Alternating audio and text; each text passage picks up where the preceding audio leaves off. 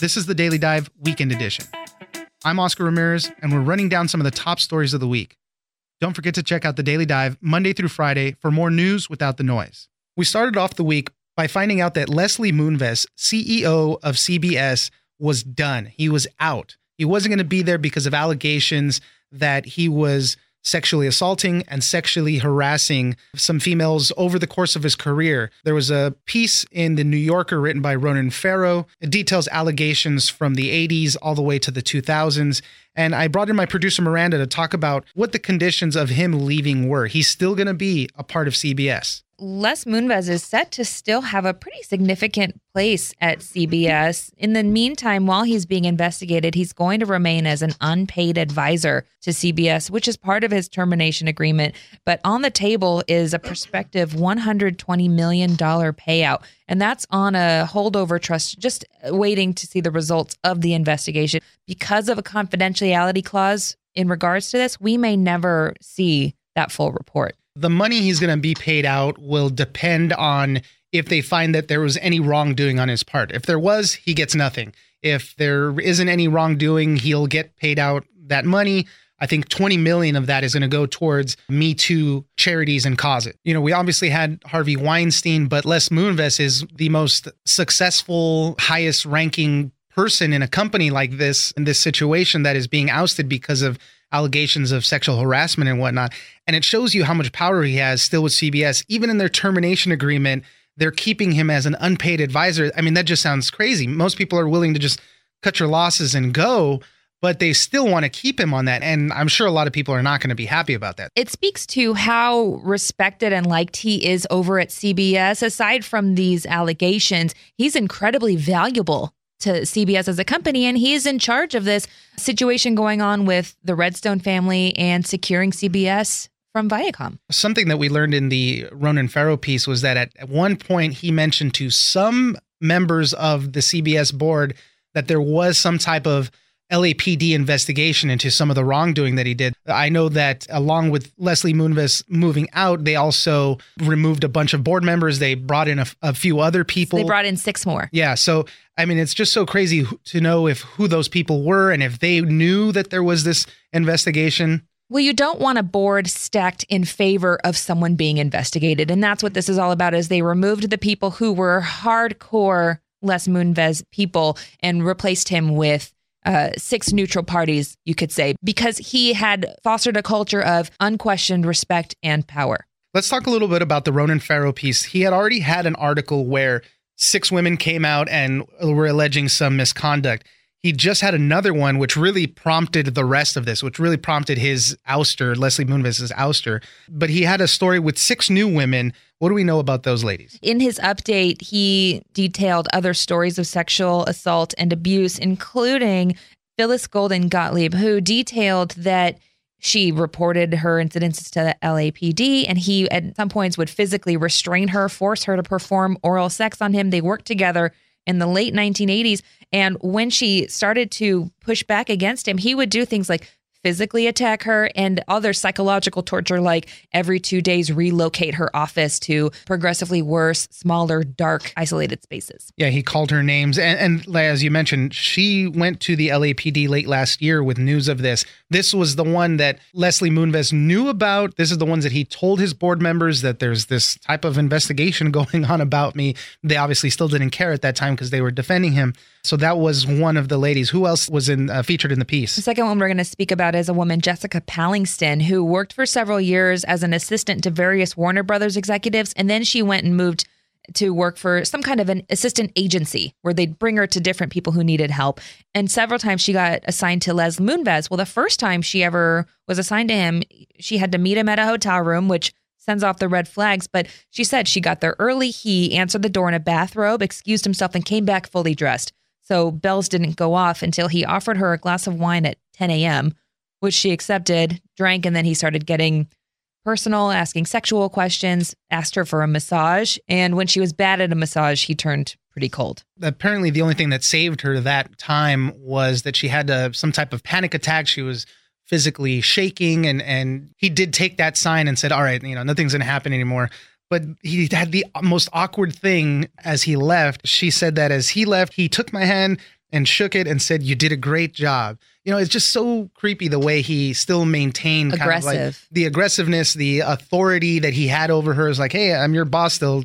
Obviously, you're not going to say anything about this." She got assigned to him a couple of more times, and ultimately it did have to go further because she wanted to keep her job. She didn't want to get exiled from the industry, but she psychologically told herself that she played it off as if they were having an affair or she liked it, until it wasn't until years later that she realized exactly what did happen to her. CBS is going to come across a lot of changes because of this stuff. One of the other things that they're going to have to square away is that of Jeff Fager. He's the 60 Minutes executive producer. He's the former CBS News chairman.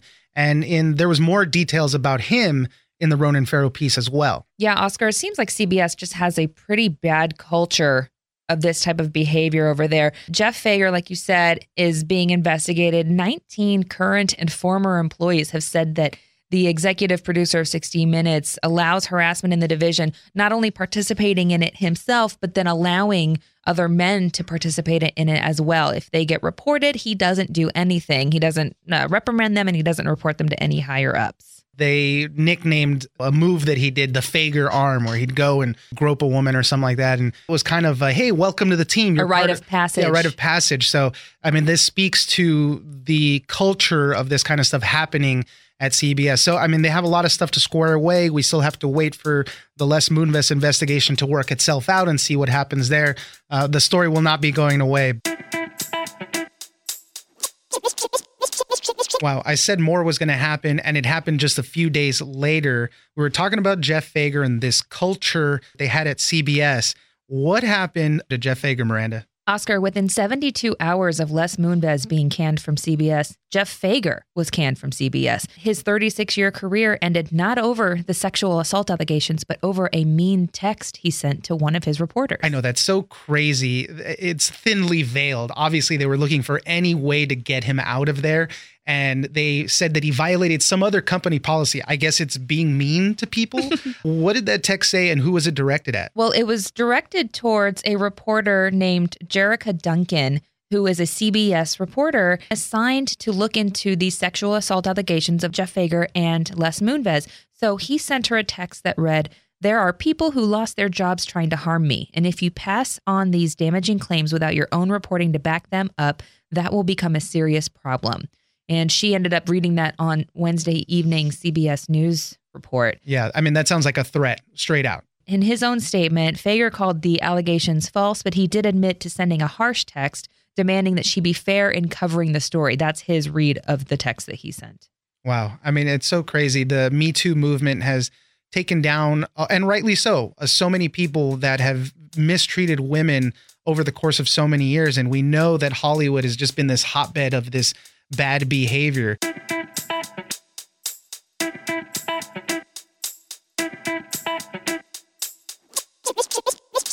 One of the stories I enjoyed covering the most this past week was talking to Ken Kushenda. He invented the touchscreen keyboard autocorrection for the original iPhone.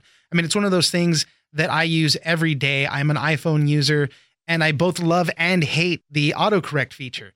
When I'm writing something and I make a mistake, it saves my life because it does give me the correct words. But sometimes I want to put in something naughty and it takes it out. I asked him about it too. I asked him, why is it that the autocorrect puts in duck when you're trying to write in some other salty language? So it was a fun interview. We talked to Ken Kushenda. He has a new book out called Creative Selection: Inside Apple's Design Process During the Golden Age of Steve Jobs. And I started off by asking him what it was like working on this project. Well, it was stressful. I'll tell you, the whole plan for the iPhone involved getting rid of that hardware keyboard that was so familiar and so successful to smartphone users in the pre-iPhone era. Everybody remembers the BlackBerry. Right, I had one. And it's nicknamed the Crackberry, which of course is a comment on how well people liked their keyboard on that device. And so the challenge for the iPhone was to take the hardware keyboard that everybody expected and change it to software. Beyond the actual touchscreen and all the gestures and everything, that really was almost the most important thing about the new iPhone, is because you needed to compete with that other thing. Right. And when the keyboard became software, it meant that it could get out of the way when you weren't typing. And this opened the device for apps so that you could look at full screen photos and play full screen games, turn the device to landscape and have that seem like a natural way to hold the device. So it was a key concept for the product from the beginning. How long did you guys work on the autocorrect and the keyboard for the original iPhone? The development effort, when I joined it, it took about 18 months to get from very early days where we had just some simple concepts like inertial scrolling and Springboard, the app launching screen, to the day that Steve was holding up a finished phone on stage, announcing it to the world. So it was about 18 months of pretty intense work. Initially, you guys had to keep it secret because the iPhone had not really been announced yet or anything. So how was all the trials going with making this thing actually work? We had a way of approaching our work that was based on demos. We would come up with ideas and try to get a little bit of inspiration for how the software might work.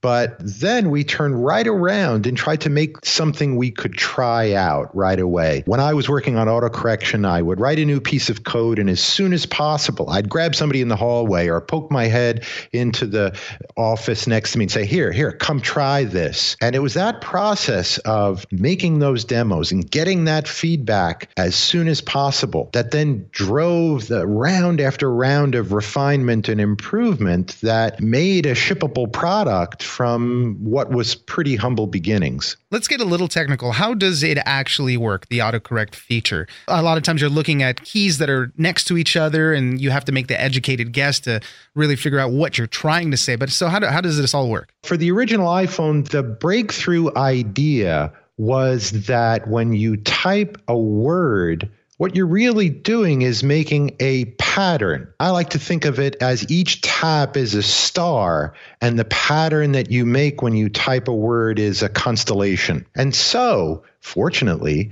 it works out that most words look different from each other. So the constellations have a shape. And if you look at the shape that a person types and compare it to all the words in the dictionary, usually there's a best match that makes the most sense. So that was the key idea. To make a little bit of a pun there, the key idea was that when you type, you make pictures that look like words in a dictionary. Let's talk about bad words for a little moment. Everybody puts in a couple of salty things in their text messages sometimes, and it always changes it to something not so bad. Ducking comes to mind. How did you guys decide to use those as alternatives for actual words, or even putting in those bad words? Well, first of all, I have to apologize to all those people out there that I've gotten in the way of their expletives over all the years. But here's a way to think about it. Usually we're frustrated when we want to put that salty language in and the keyboard autocorrects it out. But look at the opposite case. Let's say you're on vacation. You went and you rented a house on a lake somewhere, and there's some beautiful waterfowl out on the lake, and you want to text your grandma to tell her and send her a photo to say how beautiful the ducks look on the lake. Well, you don't want that to go the other way, right, do you? So you really, what you're saying is you have everybody's back. Got everybody's back when they're texting grandma. Yep. That's good. And you guys had to research all sorts of different words and actually put them into the dictionary so that the feature would never choose those words. Yeah, right. There are some countries that even have laws that prevent the use of certain language. Mostly this comes into the area of hate speech. And certainly when we were putting out this product to be friendly and useful for people, we did not want the keyboard to seem helpful in typing slurs or demeaning people. That was just not the spirit of the product that we were trying to make. So we had to research what all of these nasty, horrible, awful words were, put them in the dictionary, but mark them especially so that the autocorrection algorithm would always skip them. It would recognize them, but it wouldn't give them to you. Tell us about the new book, Creative Selection, and also working with Steve Jobs. He's such an icon now in the technological industry. He had kind of a reputation as being a jerk sometimes. What's your experience with all that? Well, I wrote the book to talk about those times when we were making the iPhone and Steve was still around making all the product decisions for Apple. And a big part of what inspired me was that I started at Apple in 2001 when Apple was an underdog. It didn't have the hit products that we just take for granted right now. And when I joined in June of 2001, the iPod hadn't even come out yet. That was 4 months in the future.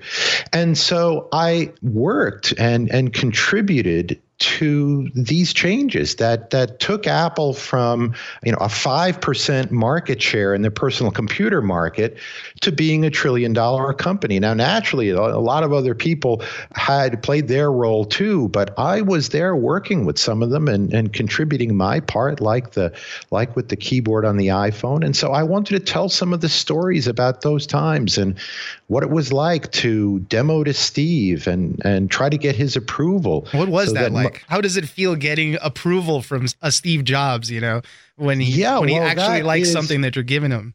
Yeah, he could be pretty intimidating. I mean, the reality of it is much like the legend or what people believe. But here's the thing about Steve is that he was so focused on making great products. That's what he cared about. And so when people say that, he could act like a jerk, I don't really look at it that way. He was just very blunt and very clear in his criticism. So if I brought him a demo, and if he didn't like it, if he didn't think that it was up to Apple's standards, well, he said so. And he didn't waste any time trying to make sure that he didn't hurt my feelings. That was part of the culture of the company. You knew that you were going to get it loud and you're going to get it straight from him. And at the same time, if he liked your work, well, he could be very gracious and thank you. And he did thank me a couple times when I finally worked through all the issues and brought him something that he was willing to say, yeah, that's ready to go into a product. But that's the best way to understand how Steve approached his role at Apple, is he was the editor-in-chief. His was the last word, and you needed to get his approval to get software or hardware or designs or anything into the Apple product and into people's hands. How did you feel about autocorrect when it had its hiccups and whatnot on the process? Well, he was worried, as we all were. We sometimes called the keyboard a science project, which kind of implies that it's a little researchy. Most of the time when we started working on a project, we were pretty sure that we could deliver it and that it was the work and the time was into refining and honing and making everything as beautiful and well created, well crafted as possible. That wasn't really the case with the keyboard. We didn't know if we could come up with a good solution. So all of us were in the same boat, and I couldn't have done the work that I did if there wasn't this team of people around me giving constant feedback and support, and sometimes a kick in the butt to just keep going and throwing out the weak ideas and keeping the strong ones. And you just we just kept going, and eventually we came up with the solution that we all have now, right? As I say, lobe it or gate it, right? Love it or hate it. Right. Well, I'm sure as much as everybody can hate it at times, really everybody does thank you for it, because we can't live without it. Like you said, we'll be making mistakes all over the place. We're talking to Ken Koshenda. He created the touchscreen keyboard autocorrection for the original iPhone. He's got a new book out called Creative Selection: Inside Apple's Design Process During the Golden Age of Steve Jobs. Thank you very much, Ken. Thanks very much.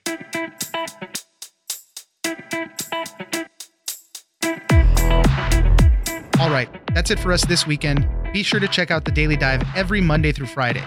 Join us on social media at Daily Dive Pod on Twitter and Daily Dive Podcast on Facebook. Leave us a comment, give us a rating, and tell us the stories that you're interested in. Follow The Daily Dive on iHeartRadio or subscribe wherever you get your podcasts. The Daily Dive is produced by Miranda Moreno and engineered by Tony Sorrentino. I'm Oscar Ramirez in Los Angeles, and this was your Daily Dive Weekend Edition.